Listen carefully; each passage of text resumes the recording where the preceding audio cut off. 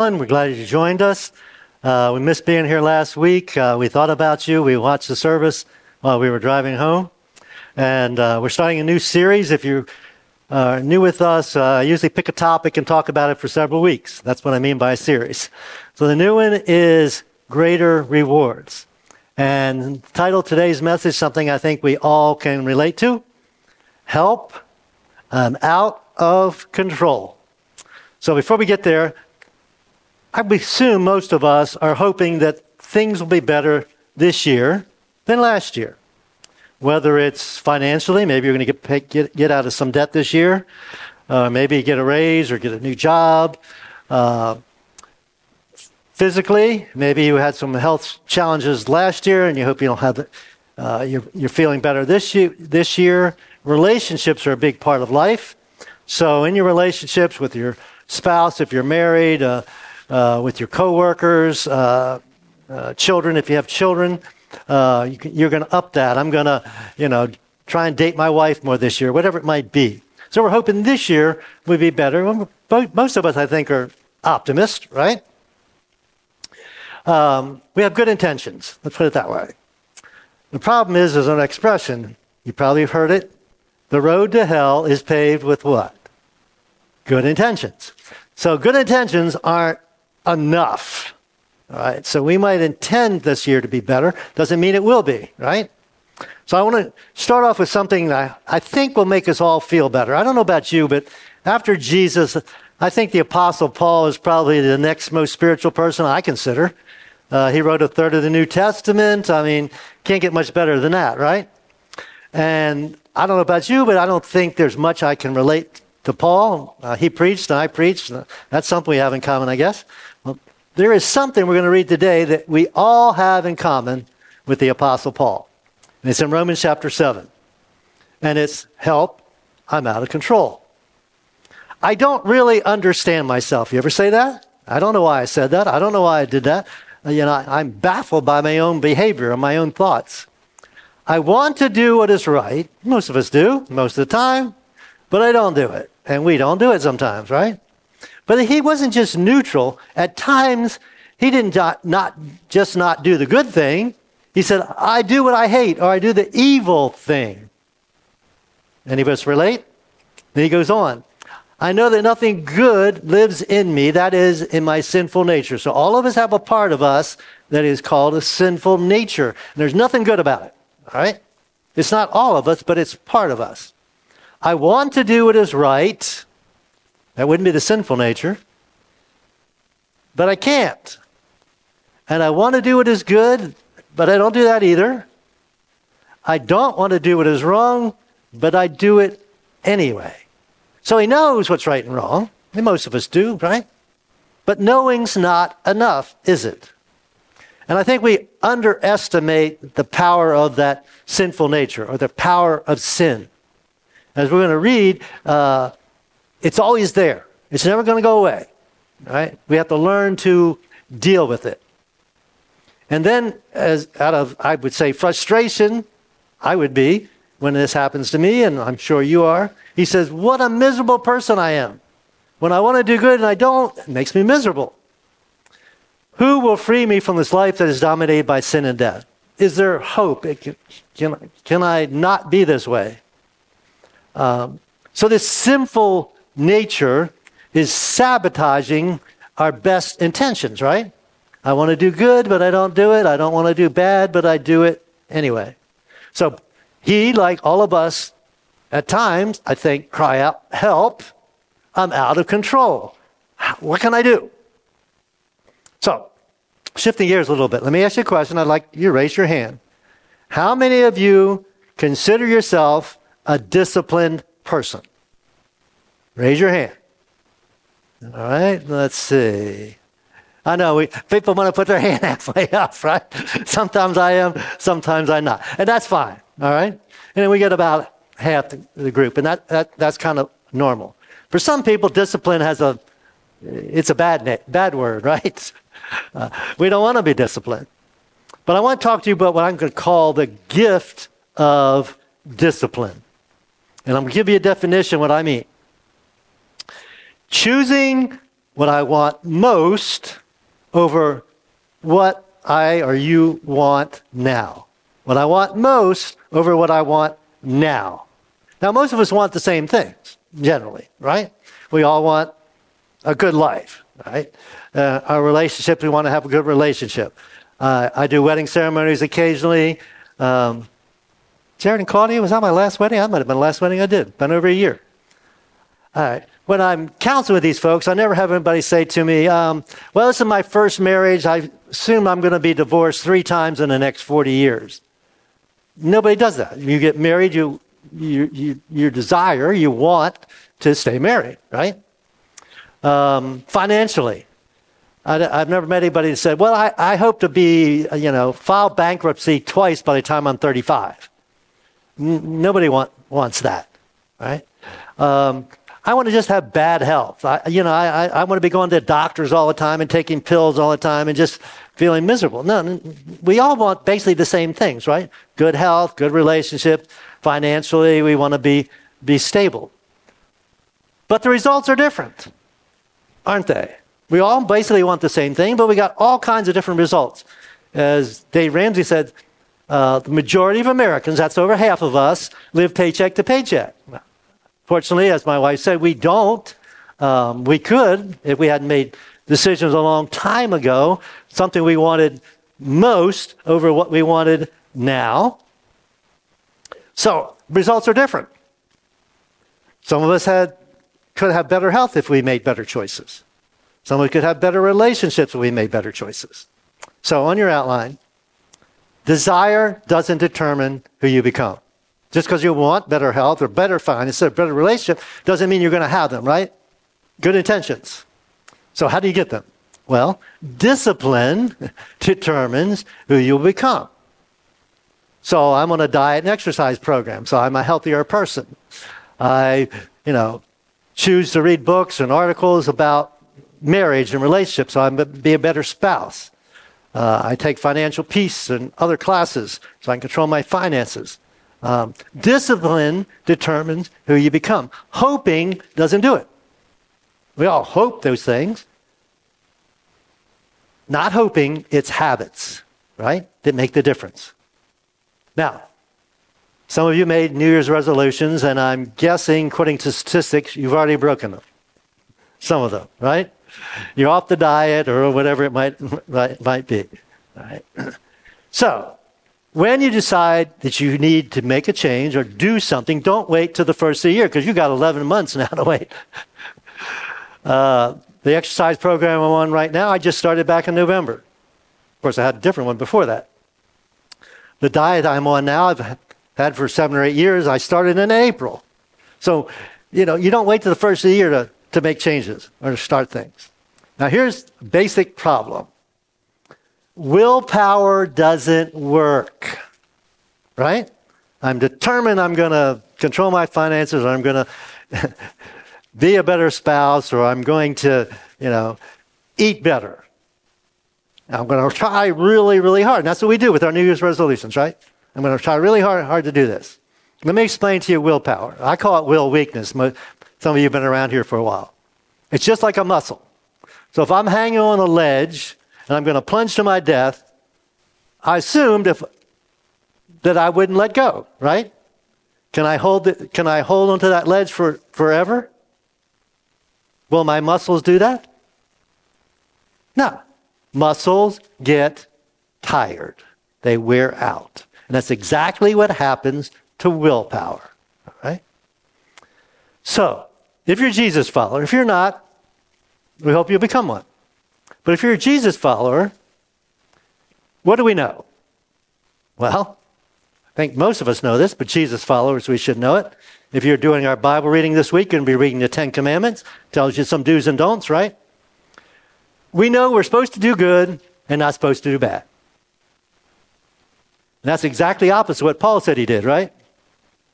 He didn't do the good he wanted to do, and he did the bad that he didn't want to do. Now, it's interesting that the evil one, Satan, devil, whatever you want to use, term you want to use, tells us when we're tempted with these things, it's no big deal if we do it, right? I got made fun of. I used donuts as an illustration this morning. I'm going to use donuts again. I don't care for donuts, so it's easy for me to use that as an illustration. All right. So you decide they have donuts at work every day, and you're not going to eat donuts anymore. You've determined they're not healthy. So the first day you go by, no problem. The next day, no problem. But you see them every day, right? You begin to smell them. And you think, well, they really were good. Eventually, you kind of walk closer to the table where the donuts are and just kind of look at them, but don't touch. And then eventually you start smelling them. I'm not eating, I'm just smelling them. Then eventually you say, well, I'll just break off a piece and eat it. And within a few weeks or whatever, what are you doing? You're eating donuts again. In fact, you might be eating more donuts than you used to eat, right? Make up for not eating them. And so up until that point, Satan said, that's a big deal. You can break your diet, whatever. But once you and I give in to temptation, what does Satan say to us? You're a loser. You're pathetic. You couldn't even resist a donut. Isn't that true? No big deal until you do it. After you do it, it's a big deal. And it affects your identity. You feel worthless. I couldn't even resist a donut. So I put on your outline, this is critical. Identity matters. And so once you're feeling worthless, or however term you want to use, then you just keep eating donuts, right? Because I'm useless, worthless anyway. So the key to real change starts with our identity. Now, what's Paul saying in the passage we read earlier? He said, what a miserable person I am. That's my identity. I'm miserable. I don't have what it takes. I can't resist donuts, whatever it might be. So I'm going to be two diagrams about identity this morning. Actually, I can thank my wife for these. All right. So, I want to change. I want to stop eating donuts.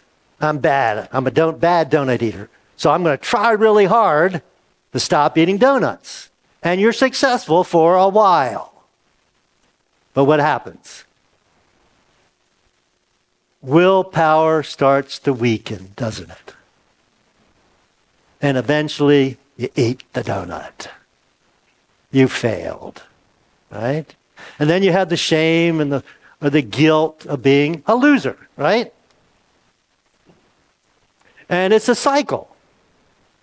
I'm bad, but I'm going to try and do better, and then you're going to fail. And eventually, sometimes you just give up, right? The conclusion is something's not working. I'm missing something. I can't figure it out. But I want to suggest to you something a little bit different this morning. It's not something that's missing. It is someone. Reading from Romans chapter 7 again. Paul says, I'm miserable. Who will free me from this life that is dominated by sin and death? Thank God. There's an answer. There's a way out. The answer is in Christ Jesus our Lord. Jesus Christ can and will and do it in and through us. Now, let me clarify here. This is not behavior modification. That's the way we, try real hard. It's spiritual transformation. And I'm going to try and explain it as best I can. If you've not experienced it, it's hard to explain. But it comes from the inside out. I say it this way, it changes your want to. And it's based on your identity. So the question is, are you what you did? Are you a donut-holic? If you eat donuts, whatever that word is. Are you what you did? So I put on the outline, who are you? And in reality, you are who God says you are. Now, I'll just address the Jesus followers. If you're not, you can just listen in. What does God say about us as Jesus followers? Well, he says we're forgiven. We're going to read the word, we're reconciled to God. We had this gap between us and God, or sin caused that, but it's gone now. We're in a relationship with God. He says we're valuable and we have a purpose, and we're a child of the King. We're a prince and princesses. We're siblings of Jesus. I can do all things through Christ who strengthens me. And the list is endless. This is who you really are.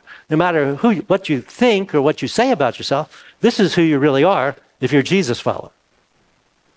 So, when you know who you are, you know what to do. Silly illustration, I guess, but it came to my mind when I thought about this. So we get married, and of course we're not parents at that point. And then our wife gets pregnant, and we have a child.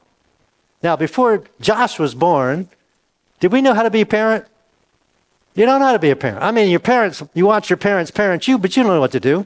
In fact, what's one of the fears when that baby's born? I know what to do with this. But you do, don't you? From what you saw other people do, your parents do, what you read, whatever. You parent that child because you're a parent to that child. So when you know who you are, you know what to do. So, back to being Jesus followers. Paul wrote in 2 Corinthians this. This means anyone who belongs to Christ or is a Jesus follower has become not a reformed person, not a remodeled person, but a new person. Be helping somebody remodel a house this week. We're not remodeled. We're completely new creation. It's like buying a new house. That old house, that old life is gone. A new life has begun. And then he talks about this reconciliation thing. And all of this is a gift from God. So our being in right relationship with God is a gift. He gives it to us. We just have to accept it. He brought us back to himself through Christ. So Christ Jesus, God sent Jesus, and through Jesus Christ, we can reconnect with God. And then God has given us the task of reconciling people to him, or sharing that message of reconciliation. So I get up here and say, you can have a relationship with God too. It's a gift. For God in Christ reconciled the world to himself. So anybody in the world can do this. No longer counting people's sins against them. My sin, God doesn't count my sin against me because I'm a Jesus follower. Jesus took my sin. If you're not a Jesus follower, you're responsible for your own sin. But I accepted that offer, and Jesus took my sin. And he gave us this wonderful message of reconciliation. Now I can get up here and tell you this. You can have it too. So, Jesus followers, here's your identity. You belong to Jesus. He bought you with a price. You belong to Jesus. He is our identity. I'm a Jesus follower. I belong to Jesus. So on your outline, you're no longer a slave to your sinful desires. That struggle that Paul said, that he had a struggle because he was no longer a slave to it. He could resist it. He could not do it.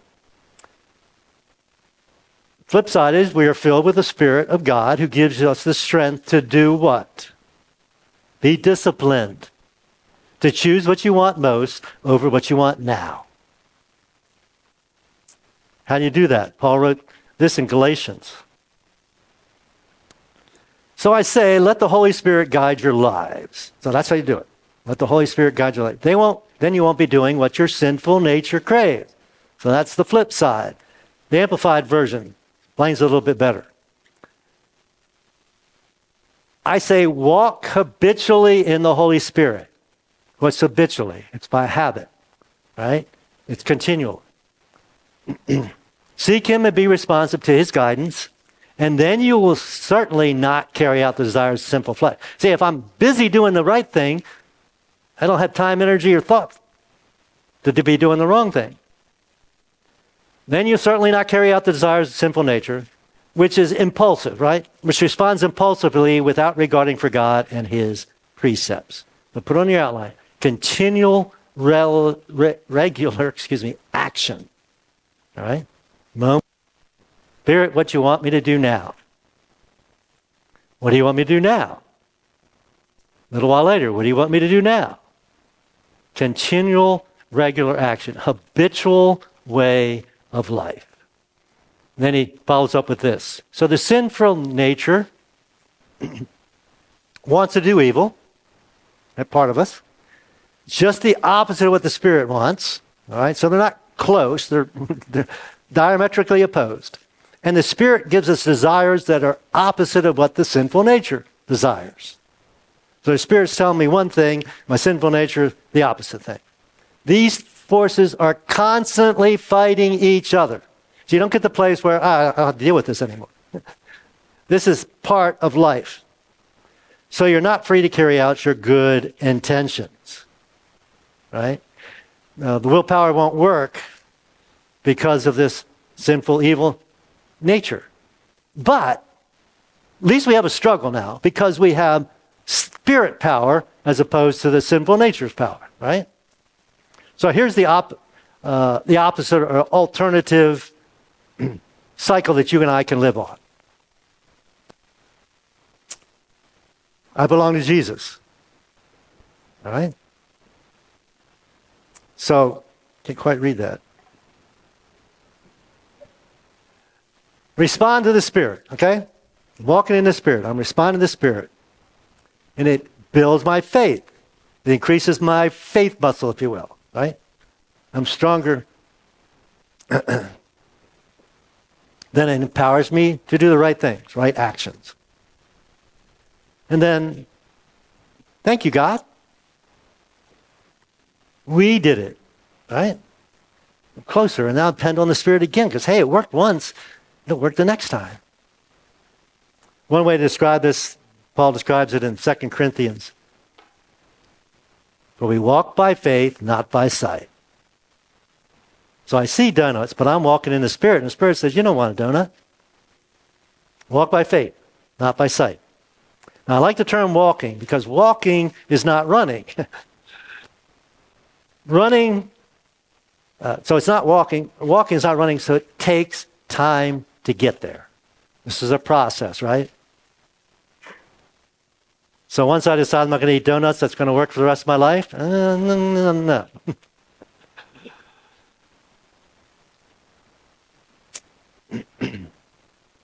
See, here's the issue. Rewards of the sinful nature are immediate, right? Man, that donut tasted good. Right? It's immediate. That's why we had to do sexual sin and other sins, because there's immediate payoff. Feels good. Otherwise, it wouldn't be a temptation, right? But the greater rewards always take more time. We started budgeting, 40 years ago. We weren't out of debt immediately. We were living paycheck to paycheck for a while. Now we don't. It always takes time, years. So here's the question we started off with. Discipline. What do you want most? What do you want most in your marriage if you're married? I want my relationship with my wife to be stronger. Most of you know, Deb and I struggled for quite a few years. Now we have a great marriage. Not perfect. I guess we can still work on a little bit more, dear. Right? I don't think we ever disagree or argue anymore. We used to do it a lot. I straightened up. That's what she says. I finally straightened up. But we still date. We do work on our relationship, right? What do you want most? What do you want most financially? If you're living paycheck to paycheck, which is probably half of us, statistically, then you need to take financial peace. You do. Make that decision. Make that investment. I can't think of anything that affects your life more positively, because finances affect all our lives, right? Every aspect. than the time that you will put into learning these principles and then, of course, doing them. What about your health? Now, when I do my exercises, they're hard and I don't feel like doing them sometimes. What do you want most? I don't want to go to the doctor. I don't want to be in a hospital. I don't want to take pills. So I have a diet and exercise program that helps me keep from doing that. That's what I want most. Spiritually, what do you want? Reading your Bible every day? Or almost every day? We're a month in now. Some of you have quit already, statistically. Hopefully none of you have. But if you start it up again, as I said, have a plan. Put on your outline. We're not living for these results in the future. Ultimately, that's not what we're living for. That's what we get. But we are living from our identity today. I'm a Jesus follower, and I'm walking in the Spirit today. All these things are byproducts. That's simple to say, harder to do. Process. Put it this way on your outline. Identity drives action. I'm a Jesus follower. I'm going to act like a Jesus follower. If I'm a donut-holic, I'm going to act like a donut-holic. Right? Actions create results. Not good intentions, not wishful thinking. Actions create results. And you, if you're a Jesus follower, belong to Jesus. Changes your want to. And here's an interesting thing. We've become like people we hang out with, right? And for some of you, if you're at work, there's no other Jesus followers, that's tough. You spend 40 hours a week with no Jesus followers. And Pastor Andy said last week how important fellowship is. If you want to become like Jesus, you need to spend with people who are like Jesus. That's one reason coming here is so important, or from other church. Confession. We often think of confession as I'm admitting the bad stuff I've done. But there's positive confession. It's just as important, if not more important, than confessing our faults and our shortcomings, our sins. So, confession. I belong to Jesus. I belong to Jesus. I can confess that all day long. I belong to Jesus. I belong to Jesus. I am disciplined. I want something more than I want for just now.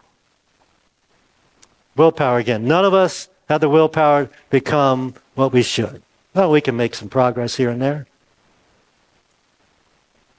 But I can't be the spouse I want to be with just willpower. I can't be the disciplined person with my body with just willpower or my finances. We finish with this.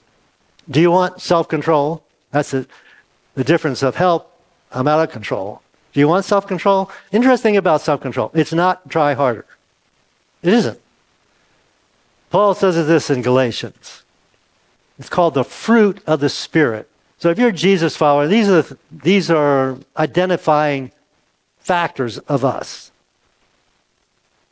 We have love, joy, peace, patience, kindness, goodness, faithfulness, gentleness, and what's the last one?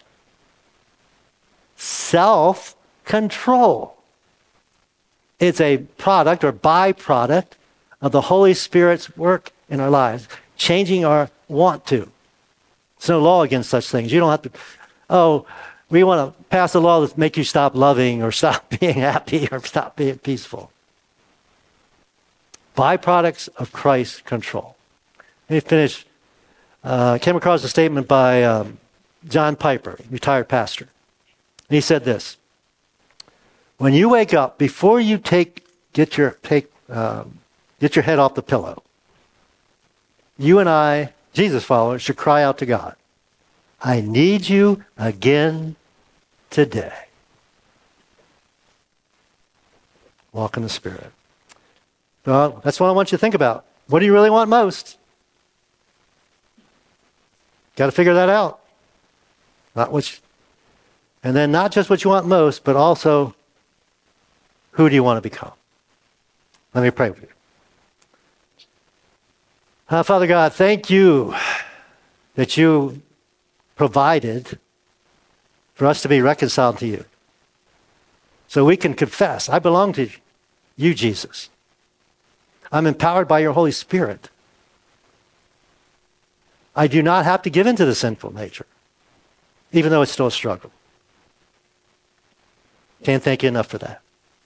For anyone who's not a Jesus follower, whether you're watching or here, what do you want most? What is your identity? Is it what you want it to be? It could be so much more. You could be a child of God. You could be indwelt by the Holy Spirit. You could have an eternal relationship with the Almighty Creator of the universe. And it's a gift. Thank you, Jesus. You died and conquered death and through resurrection from the grave. We thank you for that.